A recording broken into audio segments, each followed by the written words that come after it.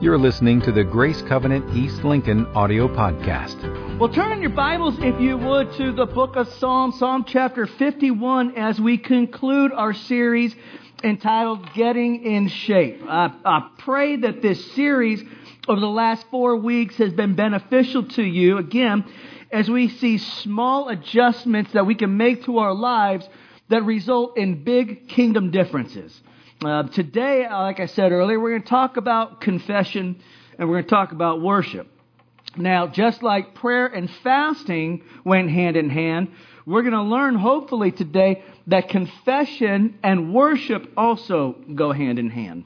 Let me ask you a question. How many of you have certain childhood memories that have been burned into your mind? Like, if you think about it, you can remember what it felt like. You can remember the smell of the place. Anybody know what I'm talking about? Like, how about the first time you ever went on, what about your first date? How many of you can remember your first date? Does anybody like girls and guys in here and date? Okay, one person, all right. How many of you guys can remember your first car? What that felt like when you saw your first car, your first taste of freedom? I've got a memory that's still burned into my mind, and it's don't judge me, okay? It's the first time I cheated in school. How many of you guys remember cheating in school? Look at all the liars we have at our church. Some of you ain't raising your hand because your kids are in here. That's what it is. Well, I remember my first time I ever cheated in school. It was in kindergarten. And such a true story, so bad. So we're taking a spelling test. And this is how this teacher had us take the spelling test. She gave us the test on a sheet of paper, gives us a second paper. We're supposed to cover up the words that we're being tested on, not look at them, write them down as she calls them out word by word, and then we're going to remove that paper and we were going to grade ourselves. How many of you know that was a horrible idea? I was being tempted by Satan himself. Now, I'm going through this test and everything is right until she gets to the word gray. Is it G-R-E-Y? Is it G-R-A-Y? I'm stressing out. I mean, we're talking about, this is my college transcript right here in kindergarten. And so, I cheated. I moved the paper down to the side, and it's G-R-A-Y. I wrote it out real quick. Gave it in. 100% on the test. Big old gold star on it. How many remember the big gold star sticker, smiley face and all that? I had it. But there was something inside of me that was just racked with guilt. I was just feeling so guilty. And I was like, I know I got to go tell the teacher. But I know if I go tell the teacher, like all of a sudden they're going to haul me off to kindergarten, juvenile hall. It's going to be like my Harvard dreams are over. I'm going to die. All this worst you could think of. But I still had to do it. So I go to my teacher and I said, I cheated. And so she grabs me. I still remember she grabs me and she brings me in front of the entire class. I'm like, great, here comes public execution. And she says to the class, she said, Jeremy did something really bad, but he also did something awesome. He confessed what he did, and so I'm still going to give him 100%. And somewhere deep down in my kindergarten soul, I began to say, thank you, Jesus. Praise you, God. And I sat down because I knew that, I wasn't going to juvie anymore. I knew that Harvard was still... Harvard was never going to be a part of my future. But I still thought that, okay, I've got a future ahead of me still. Despite what I've done, you hear me? Despite what I've done, I still had a future. Despite where I'd been, I still had a future. You understand? My confession led to redemption, and my redemption led to my worship. I began praising God. I'm not going to die. And it all stemmed from a conviction of the sin that was in my life. It pained me. My sin pained me. Problem is, as we get older, do we still feel pained by the sin in our life? Do we still carry conviction? Or let me ask you something, have we gotten used to it? Have we gotten so used to sin? Have we gotten so used to making poor choices? Have we gotten so used to it that it no longer convicts us? And if we get to that point, guess what? When we're not convicted, we're not confessing. And when we're not confessing, our worship becomes lukewarm at best. Because to understand something, my worship will be in direct proportion to the way that I confess my sin to God and I recognize my need for Him. I said this before, and forgive me for saying it again. Growing up in Hawaii, there would be times where there'd be people who were swimming out in the water and they had no idea that they were in trouble. So I'd go over there and we'd save them and bring them over to the beach. They'd kind of look at us like, what's that about? But then there would be others who knew they were in trouble. They understood that they were drowning. And so when we paddle on over there and we grab them and take them to the beach, you know what their response was every single time? It was a thank you. See, you and I, there was a time where we were drowning in our sins. And how many of you know we still make sinful decisions today, don't we? But do we recognize that we have a Savior who's pulled us to shore? And if we do, does that affect our worship? Does that impact how we worship Him? Today we're going to talk about those two disciplines, confession and worship. And then like I said, we're going to carve out some time to actually do it. Because it's one thing to hear it. It's one thing to talk about it. It's another thing to do these disciplines, isn't it? One of the things I love about social media is I get to kind of spy on you guys. It's awesome. And some of y'all, it's fun to watch, like training for marathons, like the crazy, that's awesome. And I see others that are like all into burn boot camp. Anybody in here that does that burn boot camp? Yeah, because they're sick, those people that do that, but that's okay. I'm glad none of you are. But I mean, like these hardcore exercising things, this is what I've come to realize, that just watching them exercise, reading about them exercising, I'm not getting in any better shape. You know why? I got to do it. And so here's what happens in church, and you got to be so careful of this, is that we'll come into church and we'll hear all these stories, we'll feel good for a minute, we'll be inspired, but we got to do it. Otherwise, we'll never move from being spiritually out of shape to spiritually in shape. How many of you hear me? We got to do in order to become. We have to do in order to become. And so today, I want to spend a little bit of time becoming as we exercise this. Listen, I'm going to be honest too with you. With these two disciplines that we're going to talk about, we're really only going to have time to go an inch deep, maybe a mile wide, maybe a half a mile wide. We could take the entire 2018 calendar, preaching calendar, and just talk about worship. Because worship is so rich and it's so deep and it's so transformative. But for the reason of time, we're going to just talk a little bit about it. And I encourage you to spend more time on your own studying worship. Studying what's it about. You'll see when we talk about the discipline of confession, listen to 1 John chapter 1, verses 8 through 9. It says that if we claim to be without sin, we deceive ourselves and the truth is not in us. If we what? Confess our sins, He is faithful and just. And read this part with me. And will... Humana. Let's try it again. And will forgive us our sins and purify us from all unrighteousness. Not some unrighteousness. Not just the not so bad unrighteous acts. Not just, the ones that are slightly embarrassing. What He'll forgive us of is all unrighteousness.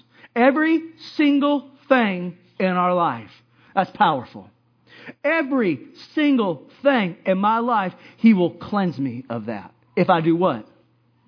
Confess it. If I confess it.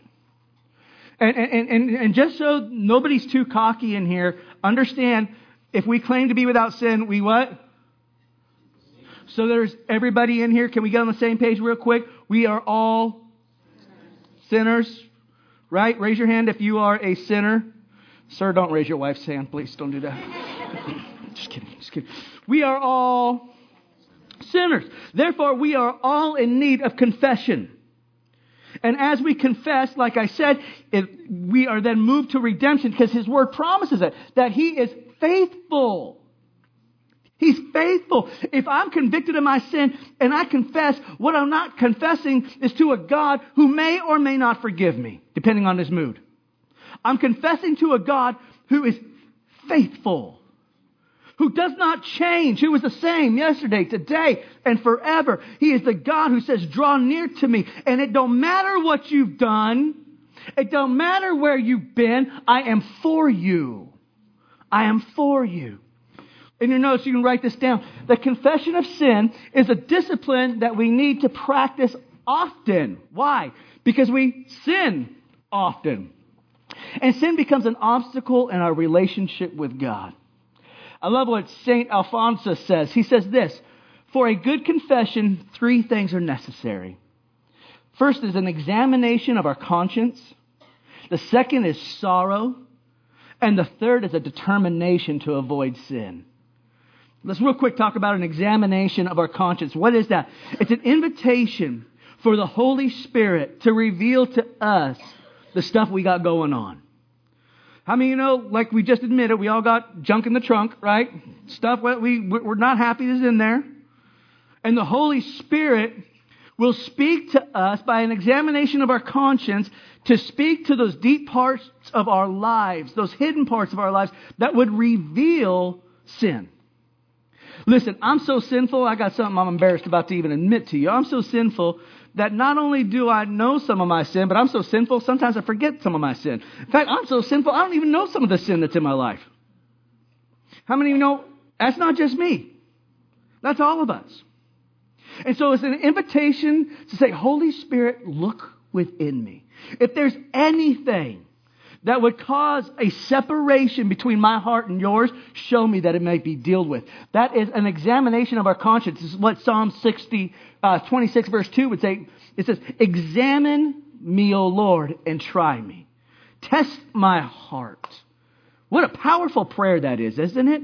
Examine me, look deep within me, and let me know if there's anything that offends you. So after that examination of our sorrow, of our conscience, it should move us to sorrow. Sorrow because our hearts should be so overwhelmed with passionate love for our God that to do anything that would cause him hurt, pain, it should move us. You know what that means? We need to stay tender to God. We need to stay fresh and tender to God. Maybe some of you that were married for 20 years, you'll understand this. How many of you remember there was a time in your relationship with your spouse that when you said the wrong thing to them, it really bothered you? But something happened over the course of time where you could say something that maybe wasn't the right thing, but she'll get over it. She knows I didn't mean it. Don't look at me like you don't know what I'm talking about either. Right? It's not that you don't love, but is that passion and tenderness still there? Are you keeping the fire alive? Are you keeping it burning? See, when I do that with the Lord, then when I see those areas of my life that's far from him, you know what it does? It causes me sorrow. It causes me sorrow. And then what it does is it causes me to be determined to avoid sin. That's the lesson. A determination to avoid sin. What is that? We're asking God to give us desire for holy living and a hatred for unholy living. What does this look like? There's this guy in the Bible. If you've been here any amount of time, you know he's one of my favorites. It's King David. King David has become king over all of Israel. And he's sitting up on his palace roof one day, and he looks across, and he just sees this fine-looking woman. And he's like, that I want. He goes and he gets her, sleeps with her, but it turns out it's somebody's wife. And so what he desires to do is to have this guy's wife. And in order to make that happen, he has Uzziah killed in battle, so that then he can marry his wife, Bathsheba. He does all that, and then there's this preacher who's been traveling around, and his name's Nathan. And he walks up to David, and he says, David, there's a story I got to tell you, something that's happening inside your country. He says there's this really, really poor shepherd. He only has one lamb, and he loves it like it's his own child. Like, dude, he feeds it and like sleeps right next to it. It's crazy. He said, and there's this other guy in your kingdom. He's so rich. He has all this cattle, all the sheep that he could possibly have. And there's this other guy that came into town and he wanted to party.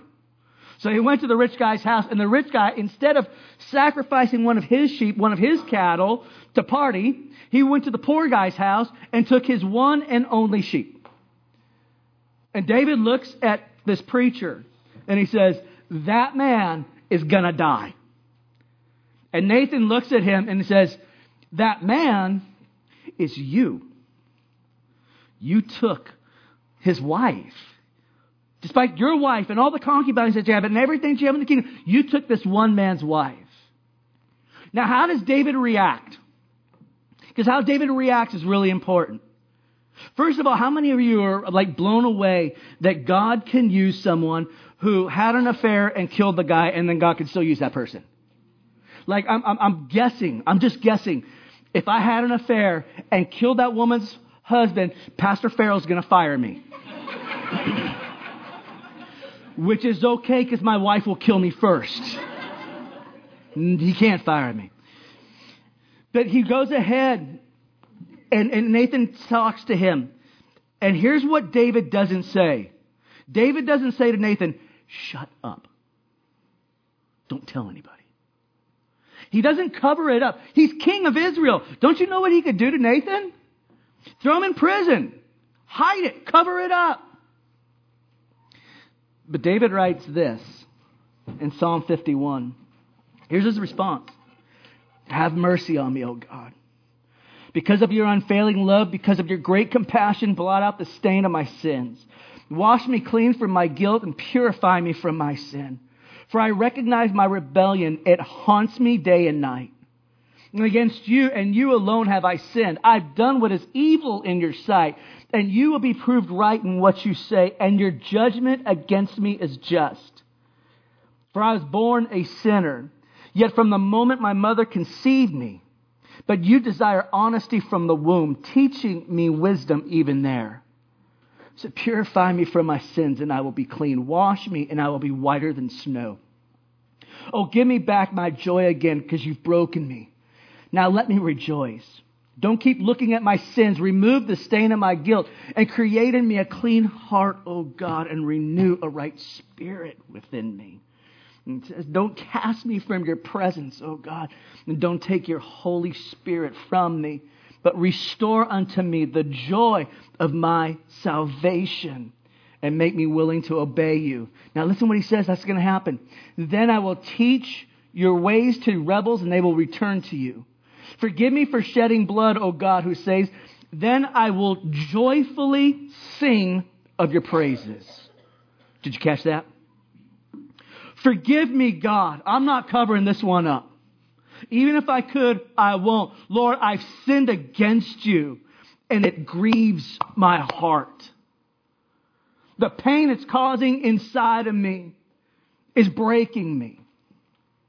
And so, God, I need you to do what only you can do. I need you to forgive. And God, if you forgive me, here's what's going to happen. I am going to be out there preaching your word, and I'm going to be in here worshiping like crazy. Because confession leads to redemption, and redemption leads to worship. That was a reason why God could use someone like David, because he was a man after his own heart. Not in the fact that he was perfect, because he wasn't. He just demonstrated that. But because at the end of the day, he had a heart that was passionate for God. And anything that would come between him and the Lord grieved him deeply. Does it you? I mean, that's a real question, right?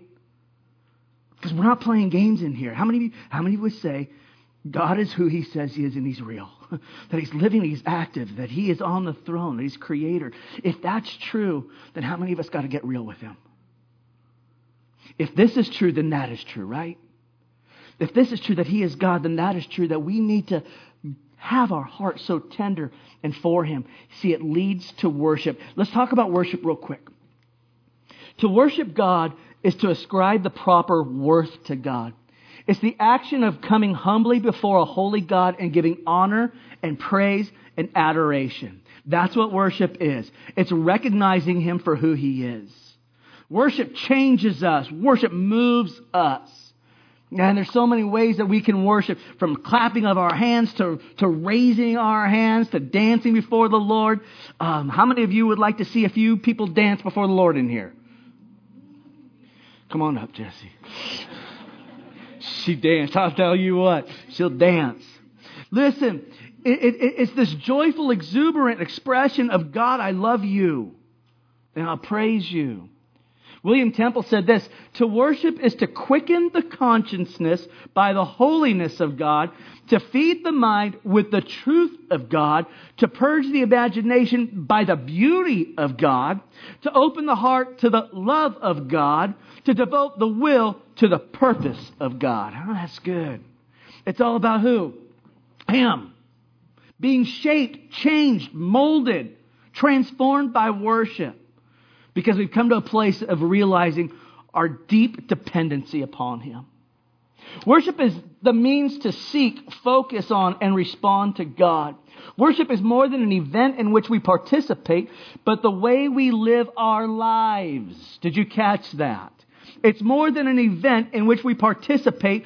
It's the way we live our lives as we seek God and honor Him in every area of our life. In Romans chapter 12, verse 1, Paul tells us a little bit more about what that looks like. He tells us that worship isn't just coming in to church on a Sunday morning or going to a night of worship on a Sunday night and singing songs. It's about wanting you entirely, your whole body, being, mind, soul, given to Him. He says this: therefore I urge you, brothers, in view of God's mercy, to offer your bodies as a living sacrifice, holy and pleasing to God. Read this with me. This is your... Don't miss what's being said. Maybe you're not picking up here. What's being said in here is how much God loves you. That He would say to you, I don't want just part of you. I want all of who you are. I don't just want your lips. I just don't want your vocal cords. I just don't want your ability to clap your hands. What I want is everything about you. That's how much I love you. It's one of the things that blows me away about my wife. I love her. Number one, because she's crazy. She likes me.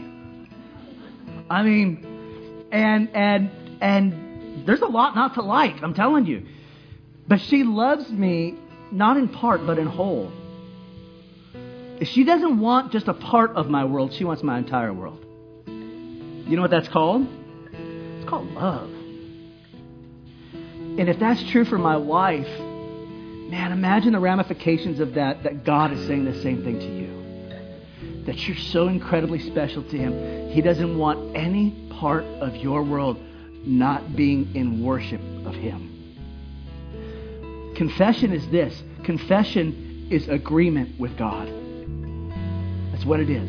Literally, confession is being in agreement with God.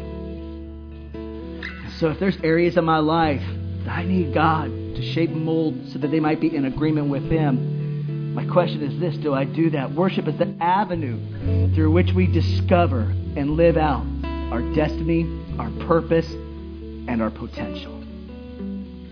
And it all begins how? By saying, Lord, show me what's going on inside here. Examine me, test me, O God, and know my thoughts.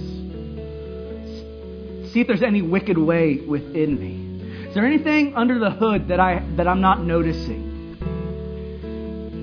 Because I love you that much that I want to hear it. I don't want to turn a blind eye to it. I don't want to pretend it's not there. I don't want to be apathetic towards you.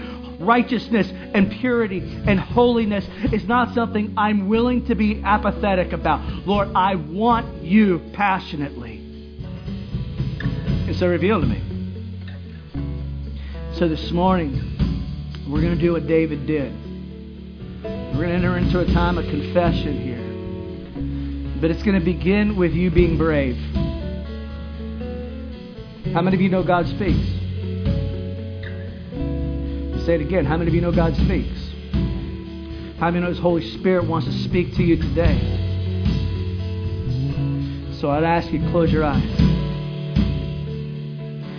And just ask the Holy Spirit maybe to show you an area of your life that He wants to take a hold of. An area of your life that's not in alignment with Him. An area of your life that you need to confess to Him that you've fallen short of His glory.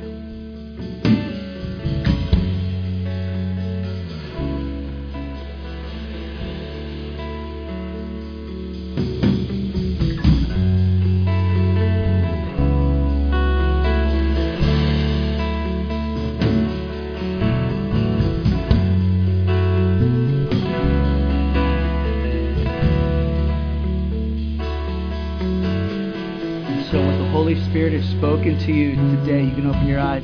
What maybe He revealed to you today is not to chain you down with shame and guilt. See, sorrow leads to a changed life. That's what He's after, not your guilt, not your shame. He wants to bring you closer to Him this morning. Now, I know in some churches, depending on the denomination you grew up in or you're familiar with, they have confessionals that you would read out loud together. We're actually going to do that this morning. And really what it is it's no more different than what we just read in Psalm 51. It's a confessing to God that we are in need of Him. So would you stand with me this morning, and as you're mindful of what the Holy Spirit revealed to you, those areas of sin that maybe you become apathetic to, today we confess together, and read this out loud with me. Most merciful God, we confess that we have sinned against you in thought, word, and deed by what we have done and by what we have left undone. We have not loved you with our whole heart. We have not loved our neighbor as ourselves. We are truly sorry and humbly repent. Through the provision of your Son, Jesus Christ, have mercy on us and forgive us. We also confess our great need of you. We confess that our knowledge, our talent, and our experience is insufficient for the challenges we face. Fill us with your Holy Spirit and empower us to live a life that brings honor to you. Amen. And Lord, that's what we do today. Lord, we come before you this morning, God, not with our heads hanging low, but with our heads raised high, because we know we're looking into the eyes of our Father, who is faithful and just and willing to forgive us of all unrighteousness. And so, Lord, this morning, we, your people, we thank you that you are not the God that distances yourself from us in our times of failures, but you're the God that presses closer and closer and closer, because you love us that much. And so, Lord, that moves us to a place today. It's not a place of apathy. It's not a place of dry living. It's a place of fervent, passionate worship, because you and you alone deserve our worship. Let's praise Him. For more information on Grace Covenant Church, our service times, ministry opportunities, directions, and more, visit us at gracecovenant.org.